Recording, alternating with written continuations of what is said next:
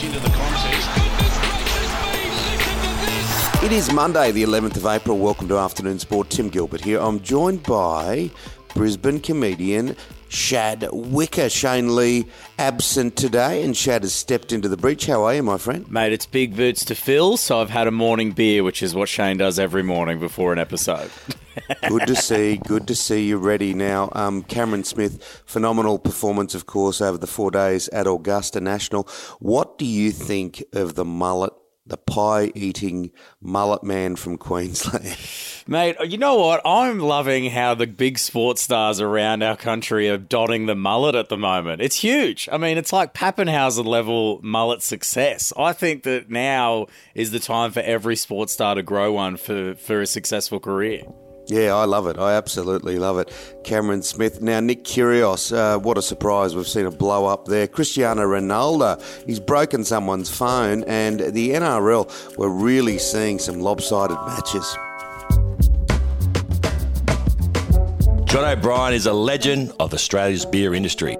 In 2003, he dreamed of producing a great tasting beer that could be enjoyed by everyone, free from the ill effects of mass-produced wheat and barley. John began a brewing journey blending unique aromas and flavours offered by ancient grains such as sorghum and millet. He perfected recipes over time which have led to 40 local and international awards, including 3 gold medals at the Australian International Beer Awards, a gold medal at the Indies, and a silver medal at the Beer World Cup. Proudly 100% Aussie-owned, made in Ballarat, O'Brien Beer is Australia's most awarded gluten-free beer and widely available around Australia through major retailers and online at rebellionbrewing.com.au. O'Brien Beer, the beer that loves you back.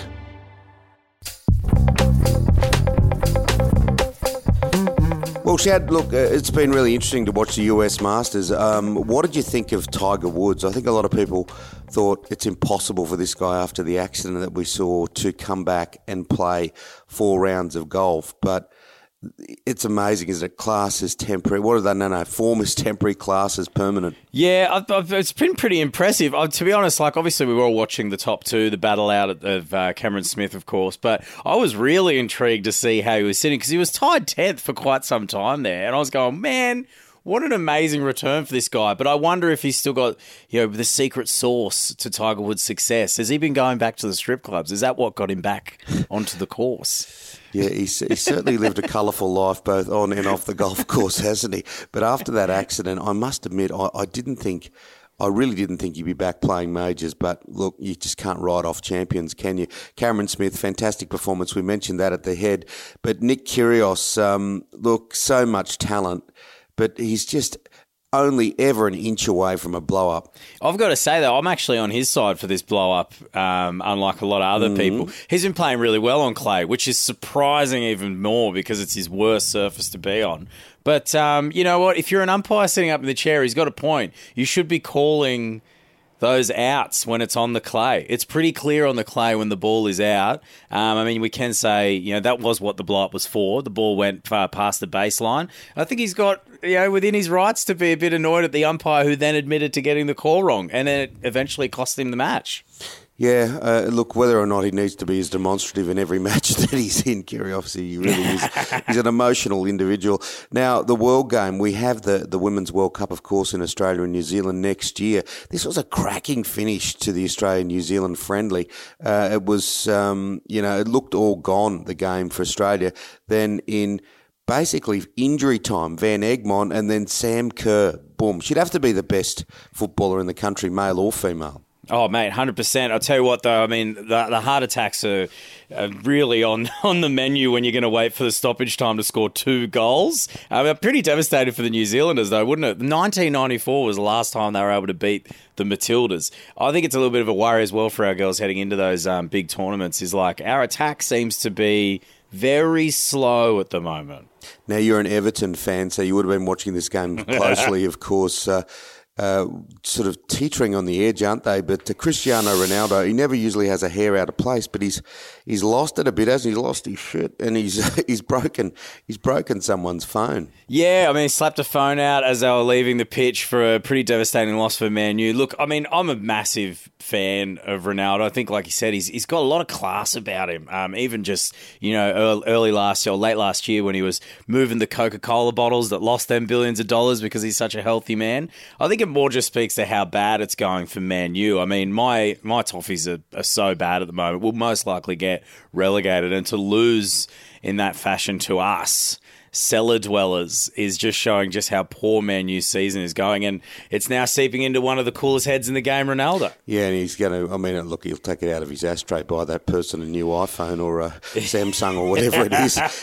Well, he offered to buy the person tickets to come back to a game at Old Trafford, so turned it around immediately. You'd probably get him for free anyway, wouldn't he? I would think. Now, Melbourne victory, snapping that 840-day drought with a win over Melbourne City. Yeah, big rivalry that they have had zero success in. Although it has kind of been on the cards when you think about it. They got flogged, 6-0 and 7-0 last year. But there have been 2 draws in the lead up to finally getting a win. I mean, it must feel good down in Melbourne to have that. But it's so weird too when you think the victory is actually the older team out of the two. Yeah, and we're starting to see the world sort of slowly wobble back into shape. We've had so many false dawns, haven't we? But the Australian Grand Prix was almost that event that closed down this part of the world for a couple of years, because remember it got called off and then got called off again. And to see the crowds in Melbourne and look, to see the weather, it was fantastic. Oh, mate, it was so good yesterday afternoon. I mean, look, it wasn't a very competitive one right up the top, was it? I mean, at one point, 20 seconds off the pace from first to second. Ricardo, I mean, he's going to have to learn now that he is, if this was anything to confirm, we really got it confirmed this weekend that he is second fiddle in his team, isn't he? Yeah, well, he got that 5-word radio message, didn't he? Don't pass. And I think it really it pissed off a lot of Australian fans, that's for sure. I know. I mean, it's right there for the taking. You could watch him sitting right behind him on that final lap.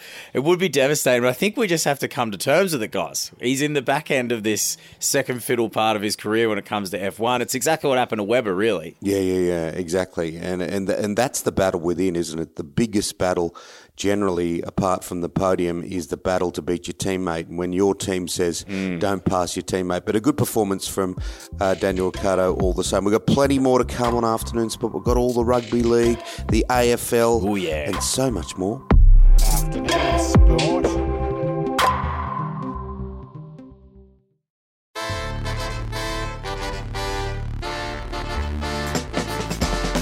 So, Shad, the Roosters, look, they barely scraped into the grand final for the AFLW, and here they are beating the Dragons. It was quite a performance. Man, such a great run by the Roosters. To be honest, like it's a pretty great side when you think about it. They came back from 16-0 to beat the Broncos the week before, and then another second half performance. Isabella Kelly, I mean, unbelievable play there. Too much to handle for the Dragons to get that win, who are up 4-0 at halftime as well. Jeez, I'll tell you, the NRLW is going from strength to strength. 2 seasons, though, in the 1 year this year. That was the 2021 season, for anyone confused. We're going to see these guys go at it again in about, 4 or 5 months' time? They're going to be battling out for another premiership, and it is busy up the top. Couple of really lopsided games yesterday, sort of a bit of an indication of the haves and have-nots, wasn't it? Canterbury, I mean, they could have been beaten by 20 points more, and the Sharks were all over the Tigers like a cheap suit. Yeah, I mean, look, I've said on this podcast before I don't really believe the Sharks, but after watching on the weekend, they are looking so good. Nico Hines has proven to be one of the best signings. I mean, their signing of Nico Hines is kind of reminiscent of how the Knights signed Ponga. You know, just went, we're going to take this guy because we think he's going to be amazing. But it's already paying off way better, it would seem, for the Sharks than Caleb Ponga is for the Knights. That big gap, between the haves and have-nots in the NRL, we usually wait until mid-season before it becomes so apparent. But this is going to be a long year for a few teams already. What about this pitch invader in the narrow win for Parramatta over the Gold Coast Titans? What's going on there?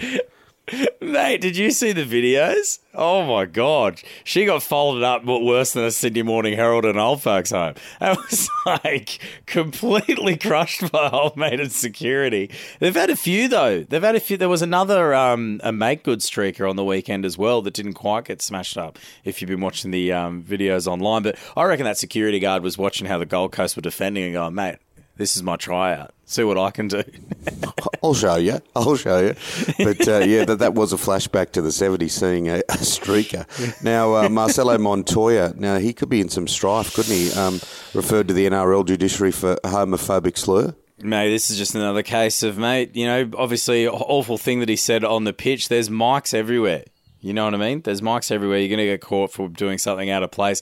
Pretty quick, surprisingly quick how the NRL got onto that as well. So it will be interesting to see how long he's going to be on the sideline. I don't know what the general punishment is for a slur being said on the field, but I can't imagine it's going to be less than 1 to 2 weeks. So Warriors will be missing one.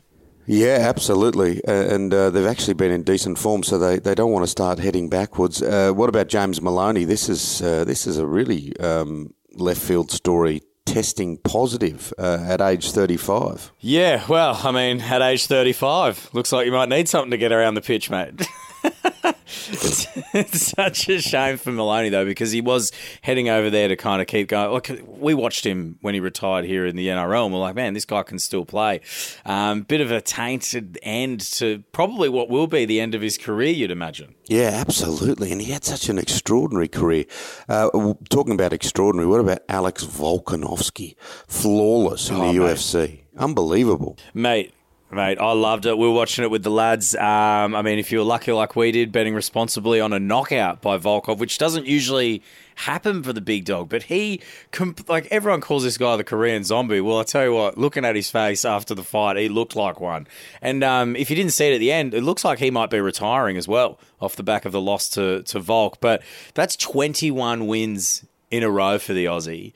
And he was right at the end of the match to really put the rest of his division on notice, basically saying, you guys are weak. Someone needs to step up and challenge me, because he is definitely on a whole nother level compared to everyone else in that division. And to be honest, I can't see him losing this title anytime soon. And this is something straight out of the Only in America file. You love these kinds of yarns, Shad. Oh, yeah, Atlanta Braves MLB World Championship burger being sold, a hamburger we're talking, being sold for $33,000. What's this all about to finish us off today? Oh, mate, I tell you what, it's so good. So obviously the Braves got themselves a big victory. 151 years the Braves have existed, so a bit in celebration. The World Championship burger. Now, meat patty, cheese, bit of egg, interesting enough, nice bit of lettuce, tomato, and a replica championship ring is what comes with this burger for such a high price. Yet to see anything online of someone who's actually forked out the money to buy this burger.